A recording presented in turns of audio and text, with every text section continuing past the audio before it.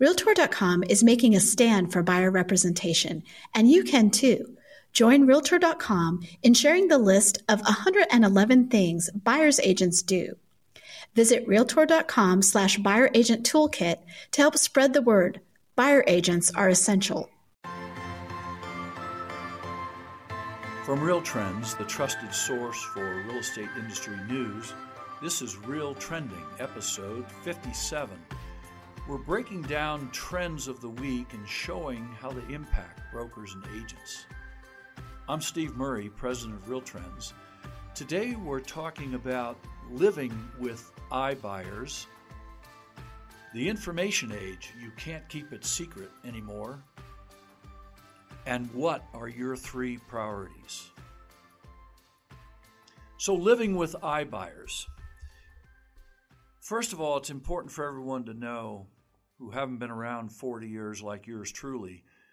In the 70s and into the 80s, most major independent brokers had programs that said simply, if we can't sell your home, we'll buy it.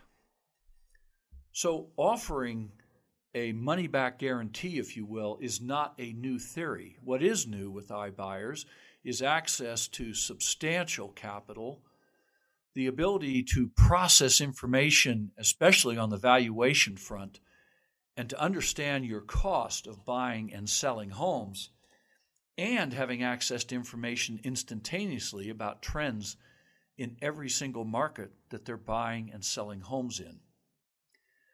Most people seem to be running in fear a bit from iBuyer companies, but if you have been watching a little bit carefully, you'll notice that companies like OfferPad and Opendoor are busy partnering with others to offer their services through brokers and agents.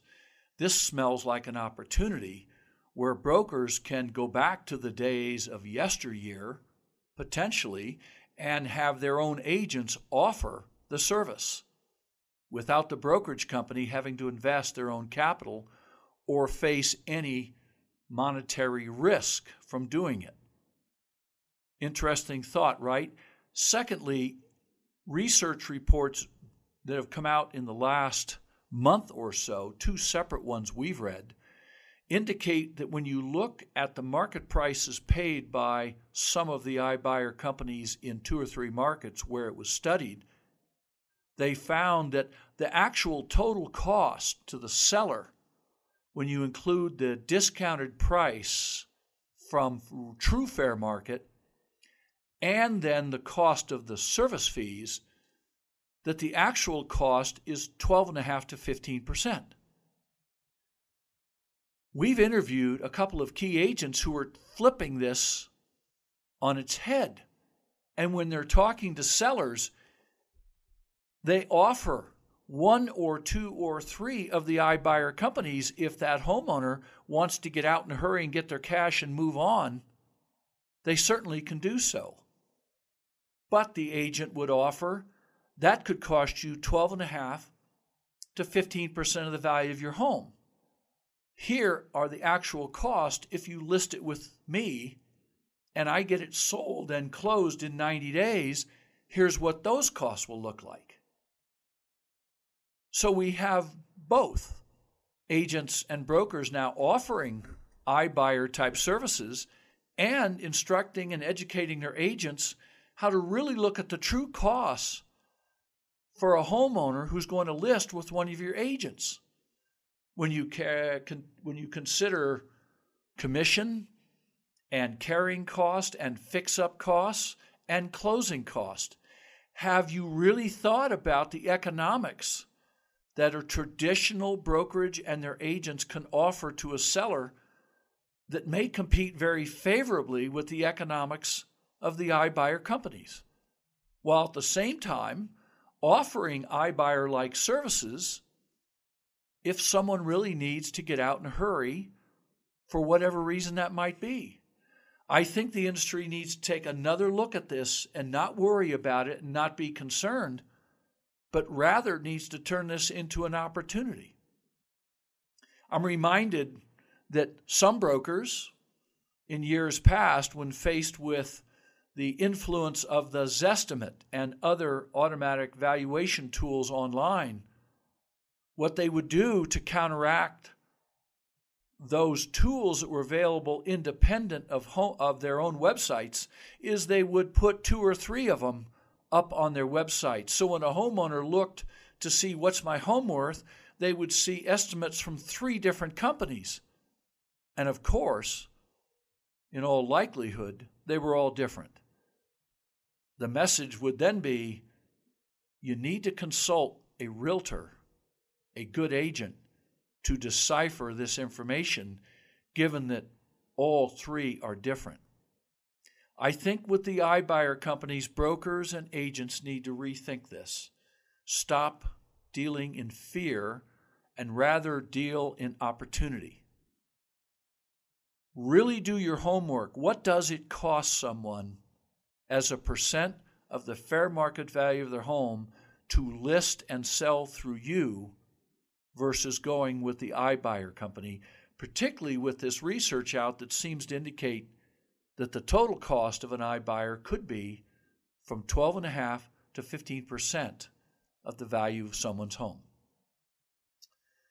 Our next topic, the information age. You cannot keep it secret anymore. 2 recent articles in the Wall Street Journal. One about how the value of homes as developed by and delivered by automated information systems that can be used in federally underwritten mortgages, well, it's under consideration to raise the price level where automated valuations can be used as opposed to in-person valuations. There's talk about raising that limit from $250,000 to $400,000. Now, of course, there are those who think this will make the process faster, easier, and simpler, and lower cost for mortgage companies if they can use automated appraisal up to $400,000 as opposed to $250,000. That is, by the way, the great majority of all the homes in the country being bought and sold, as most people would recognize. There are those who say this is great, it's faster, cheaper, and simpler. And of course, there are those who say, well, it's not the same, you can't be sure, it'll increase risk to the marketplace. And those are all some valid arguments. But it is interesting that we are coming to the age increasingly where actually the expert systems can do the job at least as well, if not better, than on-the-ground appraisals can do, subject to human judgment on the valuation and the adjustments for comps, especially when you have access to millions of transactions as the automated engines do. Secondly, a story out about how Airbnb and VRBO are cutting into the highly specialized summer rental business this past summer season in places like the Hamptons and elsewhere, where brokers in those markets used to have, if you will, a monopoly on the rental of summer cottages, beach homes, mountain homes, and other. Well, when you thought you had a cozy little deal because you were in the market and you knew the market, but you then have clients who go, well, I'm not getting the activity I wanted, marketing their homes on places like Airbnb and VRBO and many others, and all of a sudden you watch your business starting to melt away. It's another example of how we cannot contain a marketplace simply because we think we have a monopoly over the information in that marketplace. As Rich Barton, CEO of Zillow, said at the Gathering of Eagles 9 years ago, you cannot keep information bottled up. It's going to want to be free and be accessible. These recent examples of automated appraisals and Airbnb and VRBO cutting into brokerage summer rental business, and presumably the same is true in the wintertime in winter resorts.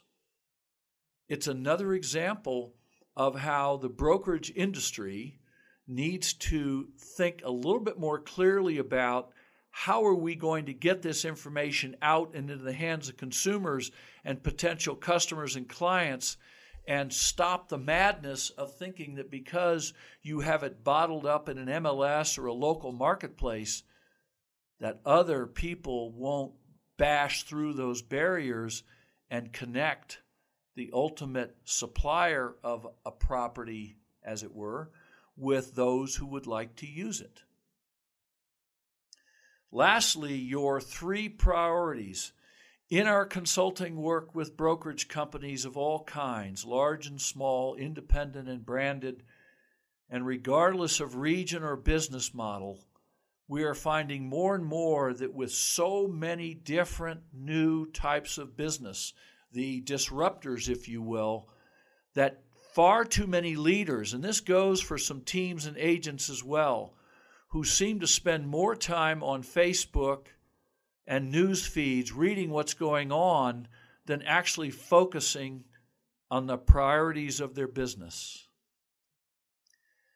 If you read people like Patrick Lencioni and Jim Collins and others, Darren Hardy is another good one. I mean, Jim Collins puts it succinctly. If you have more than 3 priorities, you have no priorities at all. We have said for brokerage companies there really are only 3 priorities. 1, recruiting talent, both agents and staff and management talent. 2, developing talent. Increase their productivity, increase their skill levels at whatever role they have in your company. 3rd, to all kidding aside, spend less money than you have coming in. We've given that presentation in front of a dozen or more audiences of brokers, and often we get a chuckle initially, whereupon we have to remind them that we're not kidding. The brokerage business is, and always has been, fundamentally about recruiting talent, developing talent, and spending less money than you have coming in. Now, every one of those things has tactics surrounding it, but we challenge our brokerage friends and clients and agents and teams. What are your 3 priorities right now, going into the fall of 2019? Every business in this industry should be focused on those top priorities. And we need to learn to say no to things that don't apply to those. It's going to be an interesting fall. We just had the first uptick in existing home sales in the last 17 months. But it wasn't much of one, 0.2%. But enough to say that at least the 16-month streak of downward trends in existing home sales appears to have leveled off. How are you going to get through the fall and the winter months when housing sales cyclically decline? What are your 3 priorities?